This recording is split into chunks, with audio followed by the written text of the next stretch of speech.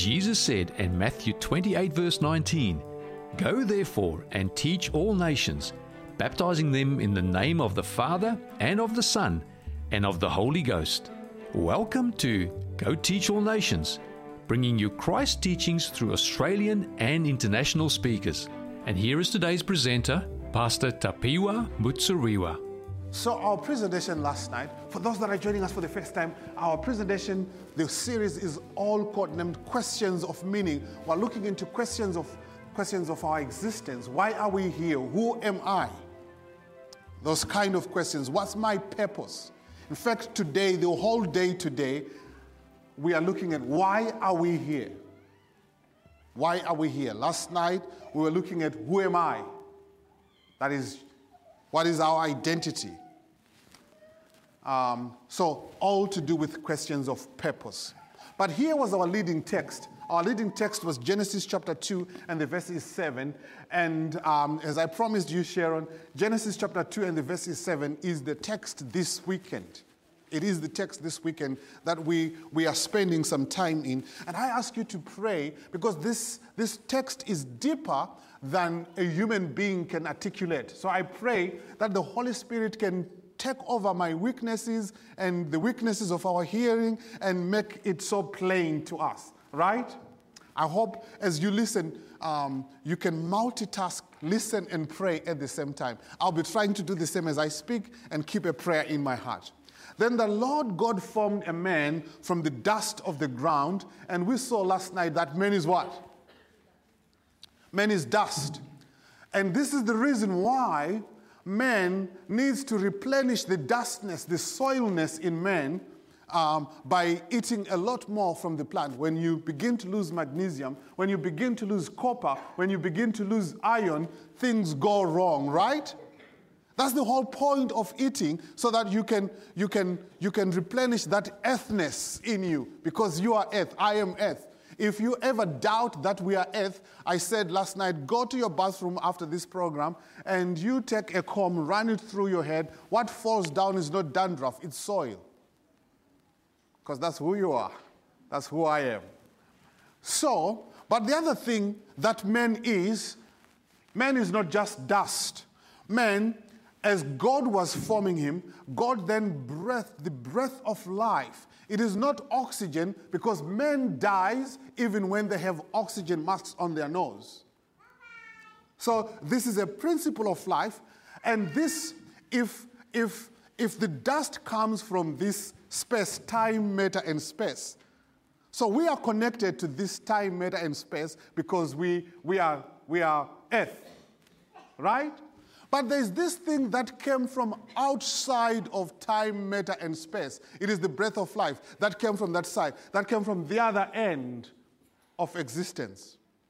Now, if you were doing science, which I'm not a scientist, I see friends here, I'm not going to put them on the spot, that are into that kind of field. If you are doing science, you can find a lot of evidence around the human body from time, matter, and space in this physical human beings, because man is physical. You can do a lot of science. But man is not just this scientific, physical human being. There is a breath of life that came from God, who is not caused, who is not from time, matter, and space. He is from outside of it. And God gave part of himself into man. Now, this part is not accessed by science. So if you are going to look for evidence, don't play around with science to look for evidence of this side of things, because it's not in that realm. You can take your test tubes all you like, you will not find evidence there, because I will show you where you can find evidence when you try to connect with the other side. And that's what we spend a lot of time doing. I refuse to talk about science because that's not my field. I'm not qualified to talk about it. But what I'm talking about is this other side of things, where God breathed. And there is something in man that keeps wanting to connect with this other side of things. My language is so limited to talk about because really all we have is the limitedness of what God has wanted us to know about him. and it's just this much. He is this big and has just given us this much.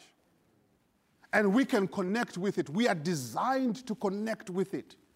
And we go through life, sometimes not knowing what we are really looking for. But that breath of life that God gave, it gave us something called the Spirit. What we define what that spirit of man is. It is not something that continues to exist after man has died. It is something that wants to connect with where it came from. Just like the body wants to connect where it came from on the earth. That's why you go hungry, you go thirsty, because your body says, you came from there, connect. So you want to eat. But that's not all that human being is. The human being wants to connect with the breath of where the breath of life. That ability in man, it's not in dogs, it's not in animals, it's only in men. That wanting to connect with that is called the spirit of man. Are we together? I need to explain that so that we can understand where we are going. So last night we discovered, if you are going to have an African preacher before you, for him to go to the next point, just nod your head so that he knows that you have understood. Then he moves on. Otherwise, he keeps going on in circles until you have, okay, all right, we got it. And the simplest way of saying it is just say amen. Thank you. Then we can move on to the next point. So we discovered that man is dust plus the breath of life. Then man became a living soul. No. Man does not have a soul. Man is the soul. Man is the soul. I don't have a soul. I am a soul. So this soul, when the soul wants to connect with the earth, that's the flesh of man. When the soul wants to connect with God, that's the spirit of man. When man dies, the wanting to connect with the earth has died. When man dies, the wanting to connect with God has died. Remember, you nod your head or say amen? Good. We are together. What it simply means, my friends, is that man, last night we had a slide that said the word soul, when you go back to the original language, the Greek language, the word soul comes from the word psyche. That's where we get the words like psychological, psychiatry, all those words. To say man, the soul means the thinking person, the living person. I'm trying to connect with you. Yes, there we go. The thinking person. So man is psychological. Man is a thinking person. Man is physical. That's where we said when you break your leg, when you've got a fracture in your leg, don't come to me for prayer. You don't need prayer for a fractured leg. You need a doctor. I'm not saying we shouldn't pray for a person who that's because there's a whole lot of other social things that come with not feeling well, so we can pray together. Hey, don't say we can't go to the pastor because I've got a broken leg to pray. No, we can pray together. That's fine. But I'm just saying the way to fix that broken leg, I'm behaving. The way to fix that broken leg is that you need to go and have a plaster on it, because man is physical. You need a physical treatment around that. Man is psychological. Sometimes we go through, for many reasons we go through, and I'm going to spend some time in the afternoon talking a little bit about mental health. Not from a medical perspective, but from a spiritual. I'm not qualified to talk about from a medical perspective. That's not my realm. I'll be talking about it from a spiritual perspective. Because man is a psychological being. And also man is a spiritual being. We said the problem we have last night, what we discovered last night. Did I say 5 minutes? Am I still with it? Let's just say it was prophetic 5 minutes. We discovered last night that as human beings, we spend a lot of time and even go through our entire existence on earth just on those two levels, soul and body. There's also a fourth aspect I've not included there. We are social beings. We just do social, we just do physical, we just do psychological, and we stop there. We are shortchanging ourselves. We are designed to connect with big powers. You know, if you don't connect spiritually, you are like a prince who does not know that they've got powerful inheritance. There's a crown waiting for them somewhere. And they go through life with all the paupers of the kingdom, and they eat from the scraps and all that. But don't you know that you've got some connect? You are powerfully connected. God, when I say that, when I say you, I'm not talking about some special person. I mean you. I don't even have any regard of what I have done or the sin that we have done. God does not connect with us because of the goodness or is not wanting to connect with us. I still hear this thing. Does not want to connect with us because of the goodness or and we'll spend a lot of time in the afternoon talking about that. The goodness or the badness of what we have done. He wants to connect with us because as he created within us, as he created us, he endowed us with this thing called the image of God. And that's what draws us to him. Let me say that again. God is drawn to us by a bond of love, which is unconditional.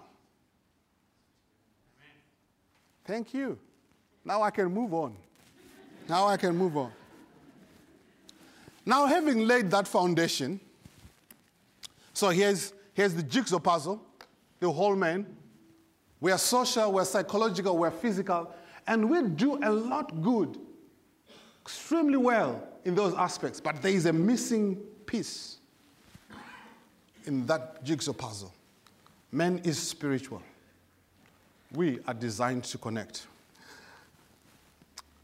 One scientist, great mathematician of the 18th century, lived around 1700s, of the 18th century, discovered this. And this is how he put it. I'll try to translate it. Because remember, he's writing in the 1800s. His name is a French mathematician called Blaise Pascal. This is what he said. What else does this craving and this helplessness proclaim but that there was once in man a true happiness?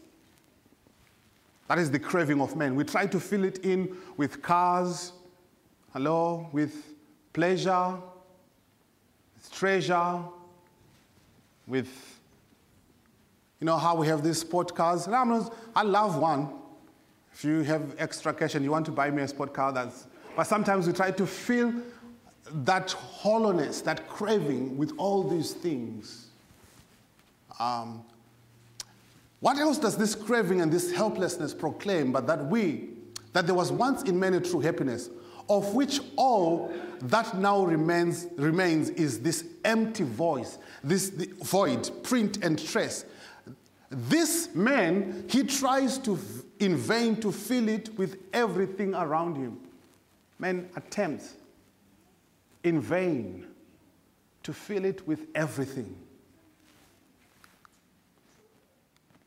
Seeking in things that are around us, that are not there, the help he cannot find in those things that are. Though none can help, since this infinite abyss, this infinite abyss, can be filled only with an infinite and immutable object. In other words, only by God himself. Let me put it in vernacular. There is a God-shaped hole in man. Only God can fill that hole. Yet we go through life trying to fill that hole with things that cannot really fit into that hole. Man is designed to connect with that. And man becomes whole when he connects with God. 2 Corinthians chapter 4 and the verses 7, we are in our sermon now. And I'll try to do this very fast. Pray for me. But we have this treasure in jars of clay, in earthen vessels, that the excellency of the power may be of God and not of us. 2 Corinthians 4, verse 7. Father in heaven, help this be clear in Jesus' name, amen. Paul is writing to the Corinthians, and he is saying, we are jars. What do you think of when you hear jar? You're thinking of a container, right? That needs to be filled with something. Now, these jars, Paul says, before you begin to think high of yourselves, you're only a jar of clay, you're not of gold.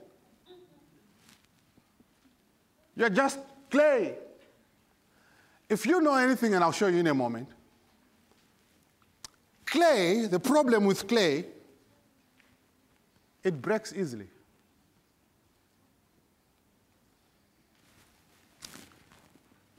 Living life with purpose is what we're talking about. What I'm showing you on the picture there, I just found this on somebody else's Facebook and I stole it. What you have here is the traditional African kitchen. Every African woman in the villages, well, if you go to the cities and even in the people have gone Western these days, they have all these special, but that was the traditional kitchen. If you get into an African kitchen, you will find that one of the treasured possessions of an African mother is the clay pots. You get into trouble for breaking the clay pot. Guess what? I'm no stranger to getting into trouble for breaking my mother's clay pots. I got into trouble as a boy. In fact, when I was growing up, those are some of the clay pots that you'd find. I just put those there so that you know. And the Africans that are here are just connecting with me because they know what I'm talking about. All right. Did I tell you to pray? Anyway, when I was growing up, the Tiger Woods of the time was a Zimbabwean. His name was called Nick Price. So as boys, we were really inspired to want to play golf. The problem is we were rural folk without a lot of money. We could not even afford the golf sticks. And how did we get golfs? We would just go to the nearby golf course, and those stray balls, we would find those stray balls and we'd get them. And then we would take an old slasher. That's the old lawnmower. Can you see it on the picture? That's the old lawnmower of old. We'll just get that slasher here. That's a slasher. So you just go like this, and you'll be slashing the grass using it. Now, I can see some old folk that really know. These boys that are growing up these days, they just go on the lawnmower and do their thing. But back in time, you would use a slasher. So what we'd do is we'd take that blade there and would bend it, and then there we are. We have a golf stick. So we would play with our golf stick, and one day, I tell you that I was aiming for a target. And I think I had my target. But some unseen force, please don't tell me that I missed. I don't believe it. Because some unseen hand took hold of my ball, avoided everything else right into my mother's kitchen, right to her pots. And they broke, they shattered to smithereens. You don't want to hear what happened that day. You don't want to hear what happened that day. My friends, Paul is saying to us, we are clay jars. He is suggesting that we can break. There is a notorious being that we described the other day. He's called the devil. And he's playing his golf balls. And even right now, as I speak to you, those golf balls are hitting the jar of clay. And we break, including the one who is standing before you. We are broken clay jars. We are broken. I wish I could stand before you and say, I'm okay, it's just you who are broken, but that would not be true. And it beats me why God uses broken clay jars to speak to other clay jars. I think it's one of the questions I will ask when I get to heaven. Paul then says, in spite of the fact that we are broken clay jars, Paul has this text. This is found in Philippians chapter 3, from verse 12. Let me tell you a little bit about the book of Philippians. The book of Philippians is a book where Paul is writing when he is in prison. He wants to convince them that all they have is my body, but my mind, I've given it to Christ. They can imprison this body. So as you read, when you get home, read how many times Paul mentions the word mind in that book. Sometimes when you are reading it in the English text, you might not be able to count all of them, because in some places it is translated using other words. But even that word mind, at least 33 times in the book of Philippians alone. So Paul is talking there, whatever is happening there, he's talking about the process of the mind. Are you with me? Thank you. Now hear what he says. He says, brethren, I do not count myself to have gotten it. That's the word, apprehended. I don't consider myself to have it all. In other words, Paul is saying, I'm a broken clay jar. I don't consider myself to have it all. But this one thing I do, forgetting those things that are past. I am not defined by my past. Devil, it is only you who can tell me that I cannot come to God because of my past. I am not my past. I am created in God's image. How much ever sin has dealt its golf balls on me and I'm broken, but that is not what defines me. I'm God's child. Amen. When I want to go home, the day I choose to depart and go home, I will go and God will receive me because I'm his child. In fact, when I was lost, his Holy Spirit was there with me. I would not have wanted to go back home had not the Holy Spirit tickled my heart to say, come back home. So there's no point where I'll try to be smart so that I can come to God. Because his Holy Spirit even went with me when I was eating with pigs there. He was there, waiting. Just say, you need to go back. That's the craving in men. You need to come back home. So the devil then says, what? Are you beginning to think about going back home? You know who you are. You're not worth it. That's the whole point. I'm not worthy. I'm going to the one who can make me worthy. That's the whole point. That's why I'm going. I have nothing to recommend me to his presence had he not called me. It is him who has called me to say, come. So he says, hey, this is one thing. I forget those things which are behind. But this one thing I do, and he's talking about the process of the mind that God has endowed in every one of us, free will, the choices, and with it, God has taken a great risk, my friends, to give us free will, because with that free will, we can choose not to choose him. But he is hoping, his hands are itching to say, I'm hoping that I've given him the free will, he's going to choose me, and then he's going to be happy forever. So Paul then says in this process that we, forgetting those things which are behind and reaching forth in our minds, in our choices, those things which are before. Then next verse. All right, let me talk about this process where he's saying to reach forth, to pursue. This word that he uses there. It means to move rapidly. That's the word, to pursue, to follow. I'm following through, I'm pursuing. This word means to move rapidly and decisively towards an objective.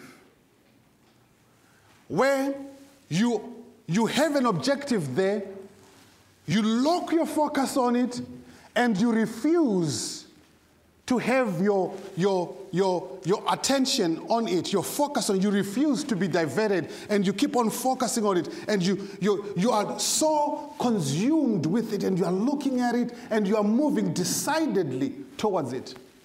To follow, and then it includes in its meaning to follow in haste in order to find something. Are you still with me? This suggests, if I am following something, this suggests that at the beginning I had something that someone has stolen from me. You probably don't understand it. Let me tell you a story of a pickpocket. I was working back home. Are there thieves in Australia, pickpockets? Maybe they steal smartly they use the internet and stuff like that. Back home, we've got these pickpockets. They follow people in streets, and you are walking, they're smooth. You don't see them. They follow you, and you got people put money and their cards in the wallet, and you put it in your back pocket. To this very day, after I had one of those experiences, I cannot keep my things in a wallet. So they will then fish out the wallet. Now, one of the things you have in the wallet is your ID. It's easy here in Australia. You have lost your driver's license. You go back to the, what do you call it? We used to call it the RTA. They have a new name these days, and I keep forgetting. RMS, yes, the RMS, you go there, then they make you to sit on that thing, they take another photo, and voila, you got a new ID. Where I come from, you lose your ID, you probably will not get another one.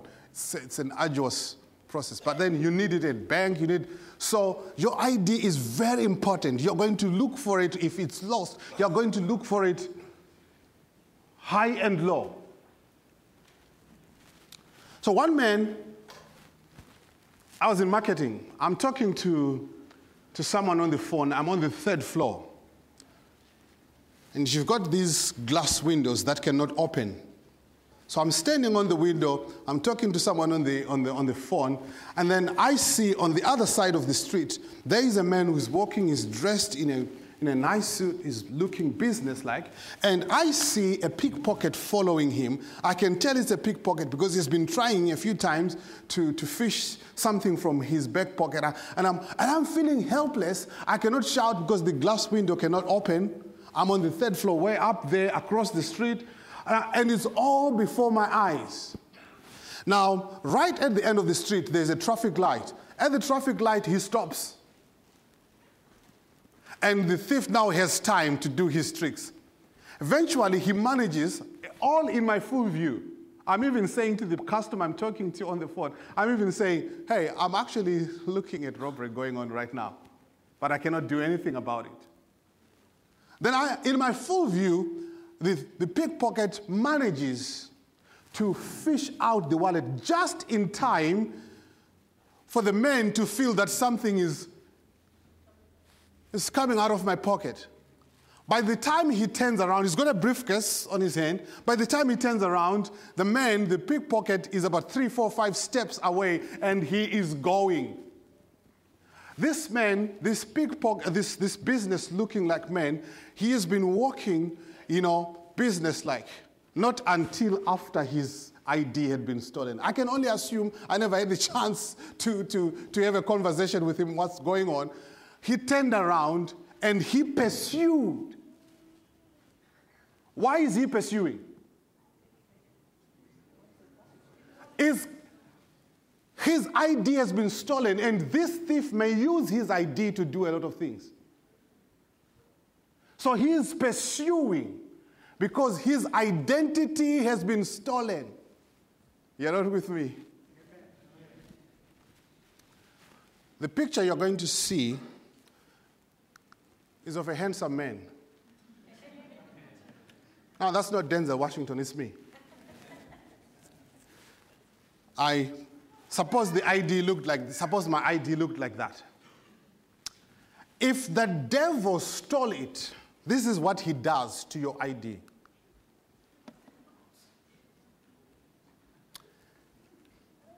when God created us, He gave us an idea, and we spent a lot of time talking about that last night. He created us to be happy. He created us to belong, to have a sense of community and never to be alone. He created us so that we can have the joy of salvation and happiness.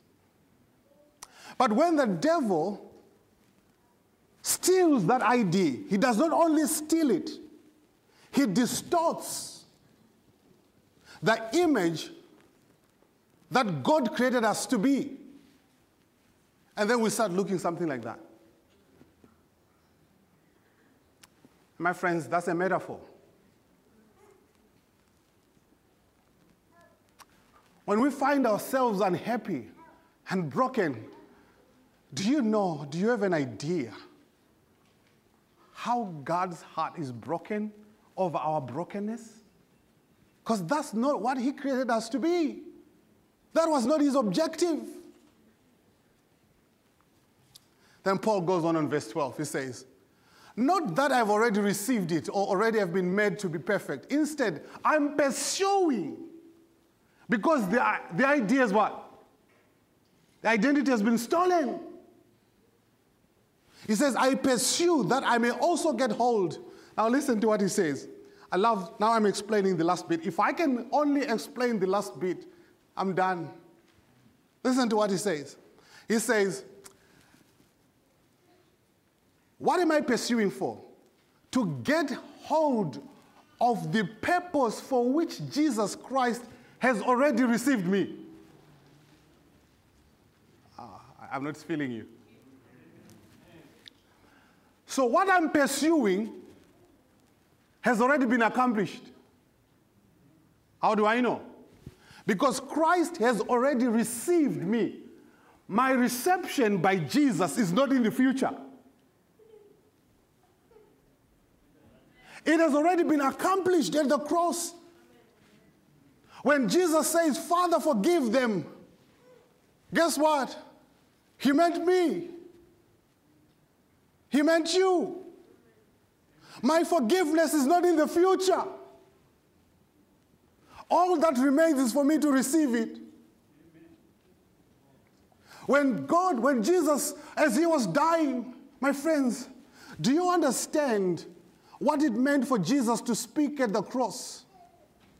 The death of the cross was a death of suffocation. You can't fathom it, you can't see it. Because as you hang, and this is where I needed my hands, as you hang there, your diaphragm goes up. For you to speak, you need some chest cavity in there. So it's a reduction of the chest cavity as you are hanging like that. If ever you have to speak, you have to hinge on your wounds and move up and create some space. For Jesus to say, it is finished. He meant the condemnation of our sins. It is finished. You're not with me. Christ has already found my ID. He has got it. Already, it's in the past. It's not in the future. Stop running around, stop trying to fill it with some other things. Christ is saying now, all you need to do, a process of the mind, pursue it in your mind. Try and receive it. Try and understand it. Just receive it. And it's a process of your mind. Saying, Christ, I don't get all of it. My friends, I spent some time studying theology. If I told you that I have all of it, I have understood all of it, I'll be lying to you. I've just only begun to understand it. Just a little glimpse of it. But that's all right. All you need is to trust Him. You don't need to know a lot. If you were sinking, if you had tried to swim in the ocean and you are way up there and then your arms are tired, you can't go on anymore and you are sinking, do you need to start knowing how those lifesavers do it so that you can be saved? Do you need to know all the whole signs? All you need is to trust that lifesaver. As he is taking you out, you begin to understand just a little bit of it. My friends, all we need, Christ has already received us. Our salvation is in the past. Our ID has been found. The devil stole it, but Jesus got it back. He says in John 10, the verses 10, the thief cometh to destroy. He came to steal our IDs so that now we become full, we become broken clay jars, hopeless, self-harming. And I know, my friends, right now I'm standing on holy ground. Do you understand what I mean by holy ground? Let me tell you what I mean by holy ground. I'm talking about a holy shrine, so that you understand it. For the Muslims, their holy shrine is in places like Mecca and all those places. If you go to the Hindus, they have their holy shrines. Where is the holy shrine for Christians? No, it's not in Jerusalem. Of course, I get your point. But I'm here on earth. Where is the holy shrine for Christians? It's there. Let me share with you where it is. All these people believe that they meet with God on their holy shrine. There is the presence of God there. So what it means is that a holy shrine is where you find the presence of God, right? God lingers around the brokenness of people. I didn't connect with you. Let me try this side. God is closest to broken people, and he's knocking right there where they're broken, knocking. I'm here, I can mend you. I made your body out of clay. I can put it back together. He's right there. That's holy ground. Whenever you see a broken person, you are standing on holy ground. That's the burning bush. God is very close. He's wanting to be received. He's just there. So when I talk about people that are self-harming, I'm talking about broken people. I need to remove my sandals because that's where God is. So I don't speak about people going through depression as if I'm speaking about people that God does not care about, because God is closest to them. That is holy ground. I'm just saying that place is not what we were created for. That brokenness is not what we were created for. You know where God is? He's very close to people who have looked for their identity elsewhere and they have not found it, and they've landed in drugs. God is very close to them. My friends, I say I'm standing on holy ground as I speak about them, because God is closest to them. And God says, hey, my friends, he's right there knocking at the door of that heart, saying, I'm here, I can mend it for you. There is hope. There is hope. It's not in these drugs. He's right there, very close. Hey, you are entangled in smoking. That craving will not go away. You will need another smoke. As it wears away, you will need another smoke. I'm right here, I'm close. As I talk about smoking people, I know I'm standing on holy ground because God is closest to them. He is closest to them. Jesus Christ has already received me. My purpose in life is just to receive him, and it's all okay. Vivian, when I do that, it's all okay in my life. I'm not talking about rituals. I'm talking about a relationship. We don't get into a marriage to buy each other flowers. And when we're in there, we want to please each other and we start buying each other flowers because that's a relationship, right? But the whole point is not flowers. Hey, the whole point is not rituals. Rituals are only a celebration of that relationship we have with him. The whole point is a relationship. That's the whole point, my friends. My friends, the battle is now in the mind, in the thinking person, in the psyche, in the soul. The devil, Paul is saying, that mind is made out of clay, and the devil is dealing his golf balls on them, and we're now broken. A battle between good and evil. It's not in Afghanistan. It's not in Syria. It's in our minds. The devil wants to steal the identity of God. Your identity. You need to guard the avenues of your mind. You need a spiritual helmet. Because the devil is playing mind games. We are designed to be happy. Last night we discovered you actually have a pleasure center. God designed you to have pleasure. The devil wants to steal that away. I'm going to explain this. Do you find yourself just angry? Are you a bitter person? Sometimes you don't even ask, oh, hey, my friends, as I speak about this, I'm not speaking down. I know I'm standing on holy ground. Find yourself just moody. You don't connect with others. Unless you take something that makes you high, that's when you feel you're worthy. Is this you?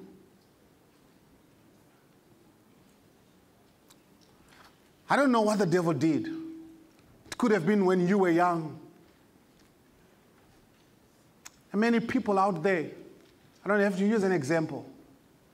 Young, beautiful girls, she was 10, and a creepy uncle broke into the bedroom and did things. And now as you are growing up, you are angry and you are bitter. Oh, my friend, it's the devil who wanted to steal the identity of God. Do you have an idea how close God is, and he wants to repair that broken soul and give you a new identity? I don't know what happened. Father walked out. And as you were growing up, you were just raised without a father. And your heart longed as you were growing up to connect with your father. And even as you are an old man now, you just don't understand this whole thing. You even cannot connect with your Father in heaven because the Father on earth did not do a good job. My friend, God is closest to you. He wants to restore God's image in you. No, he's not playing a blame game. He's not here to say you are bad. His core business right now. Do you remember that woman that was caught in the act? And they brought her to Jesus to be judged, to be condemned, and to be stoned. Jesus is there saying, hey, I'm not here to condemn you. Do you know what they had been saying? As they were dragging her to the temple through the city? Prostitute, stone her, prostitute. As she comes to Jesus, for the first time, she hears, lady, sweet, gentle voice. Lady, I can tell you when we get to heaven, go and ask that woman. I'm sure she did not believe her ears. Because Jesus said woman. Read, it's there in John chapter 8. That word that was used by Jesus, because the translation just says woman in English, it doesn't capture the attitude and the tone of Jesus. The word that Jesus uses there, it is a term that endears, that dignifies. Jesus is in the business of restoring dignity that we have lost. He says, woman. In fact, I think an equal translation would have been, lady. And she might have been thinking, looking down in shame. I don't think Jesus is talking to me because I'm not a lady. Everyone in this town knows I'm a prostitute. There is some other lady somewhere. Lady, I mean you. Who? Me? Yes, you. That's Jesus' core business. Jesus' core business. It is the devil's to condemn us, but it is Jesus to dignify us. My friends, I don't know what it means for you. I'm going to skip this because I want to close now. Here's a promise. Here's a promise. Jesus is saying, I know the thoughts I have for you. I know the thoughts I have for you. In fact, not just the thoughts that I think. God is a thinking God. You know what he thinks about? He thinks about us. Do you know how thrilled I was when Joyce handed me those socks? To know that when I was away, someone was thinking about me.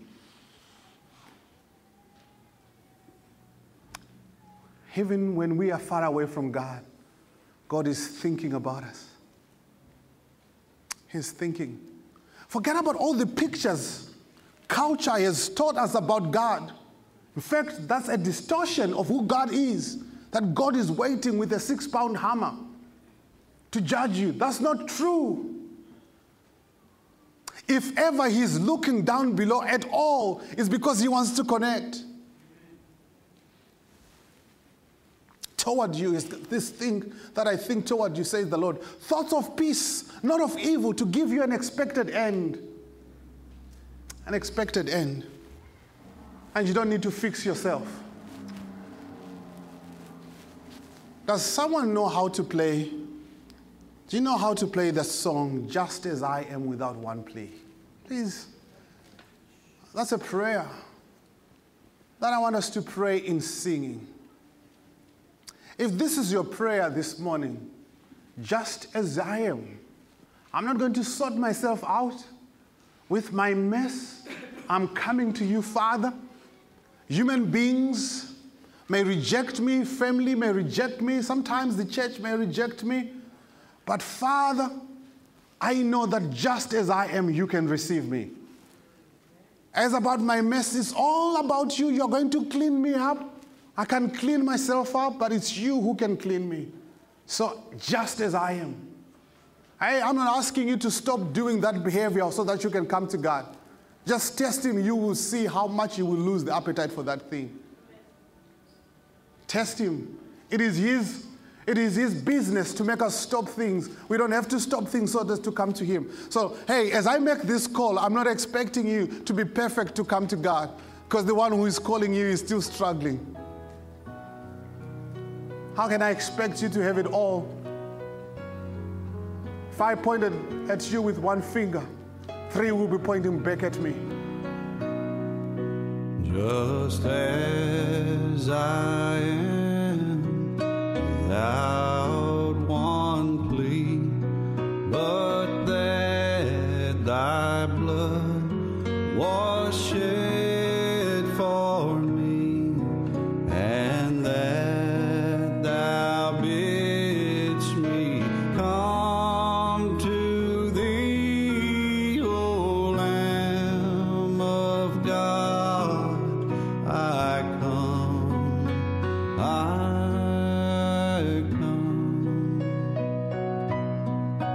just as I am, though tossed about with many a conflict, many a doubt, fightings and fears within, without, O Lamb of God,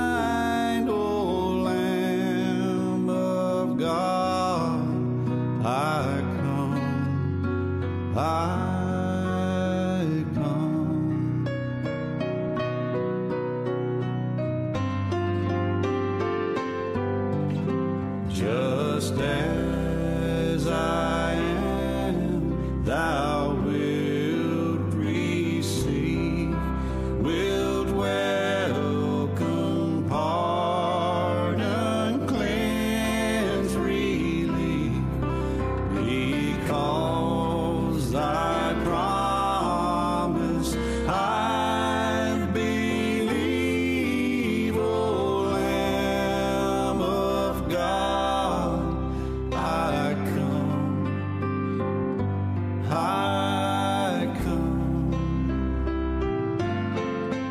because thy promise I believe, O Lamb of God, I come,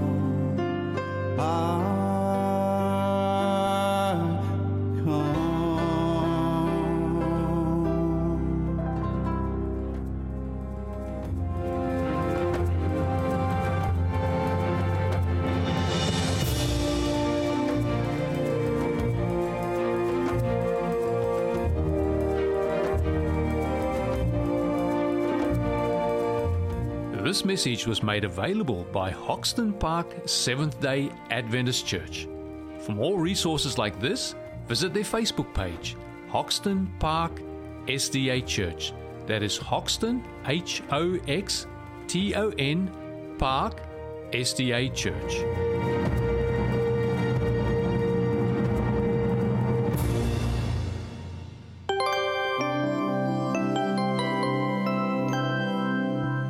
G'day, my name's Dr. Andrew Pennington and I'm the practice principal and an integrative general practitioner at Sanctuary Lifestyle Clinic in Waitara in Sydney. Today I want to talk to you about how to use exercise to treat and potentially reverse your type 2 diabetes. In particular, I'm going to talk about high intensity exercise. Now, guidelines around most Western societies suggest that we should be involved in doing 30 minutes of moderate intensity physical activity every day, and I would certainly agree with that.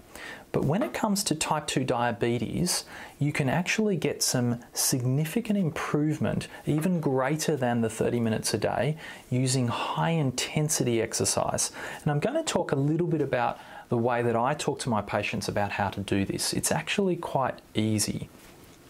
You can do this in many ways. There are many exercise modalities that are amenable to high intensity exercise, whether you want to do it via swimming or via walking and running or jogging and running or even boxing or cycling. There are a lot of ways you can do it.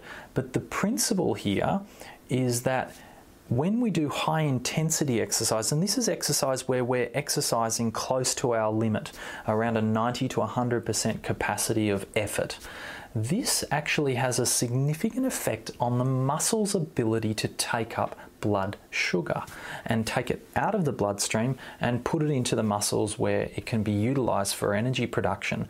And when we do this high intensity exercise, it actually fools in some ways the muscle into thinking that it needs to do more effort than it is, and it upregulates the sensitivity of the hormone insulin, which pulls blood sugar from the bloodstream into the tissue. So interestingly, studies have shown that we really don't need to do very much exercise at a high intensity level to get the benefit here. It's actually about 6 minutes every week. Do you think you've got 6 minutes? 6 minutes is really not a lot of time. Now, I would say that 6 minutes just doing high intensity exercise might not be the best way to approach it, and that's why I like the concept of high intensity interval training.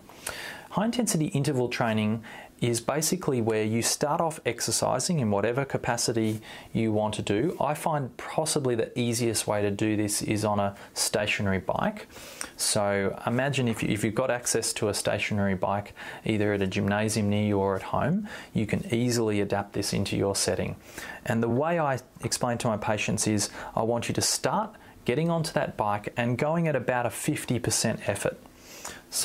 And do that for about 2 minutes. And of course, you should warm up before you do this, a little bit of a stretch. And I should also mention, of course, check with your doctor to make sure that this is appropriate for you, your medical condition, before you engage in high intensity interval-based training. But assuming that you've got the medical clearance and check-up from your doctor to do this, then start with about 2 minutes of 50% effort. So you're sort of strolling along there. It's not particularly difficult for you to do it, but you're just starting to get your heart rate up again. And then at the 2 minute mark, I want you to really go whole hog out, really go hard, and do that for 20 seconds. So you're strolling on and you're really going as fast as you possibly can, or close to as fast as you possibly can. And at the end of 20 seconds, just slow it back again to about a 50% effort and continue to do that for about 2 minutes. And then again, go back into another 20 seconds of going really, really fast, and then slow it back to 2 minutes. So if you sort of add this up, if you did that block of about 12 to 14 minutes a day, which is very achievable, I think, you've actually got at least 1.5 minutes of high intensity exercise. And all you need to do is do that 4 times a week. Pretty simple.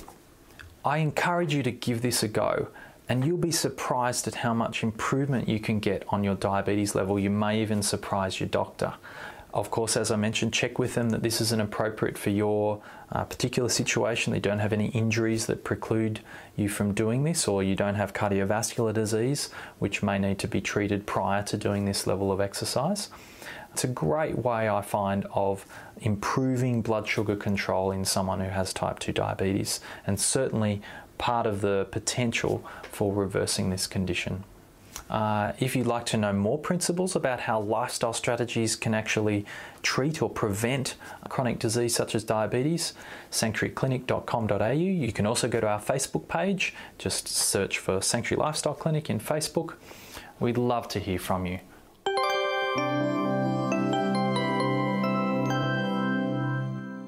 Welcome to the Minute That Makes a Difference. I'm Margot Marshall.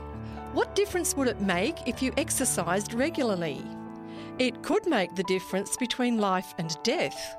According to the World Health Organization, physical inactivity causes an estimated 3.2 million deaths globally, and it's been identified as the 4th leading risk factor for global mortality. Action is the law of our being. Activities like walking, cycling, swimming and gym workouts are great, but don't overlook things like useful labour and gardening, which also provide a sense of accomplishment. Interestingly, taking care of that beautiful garden in Eden was the Creator's #1 choice of physical activity for our first parents. So protect your health by enjoying regular physical activity. It makes a difference. This program has been brought to you by 3ABN Australia Radio.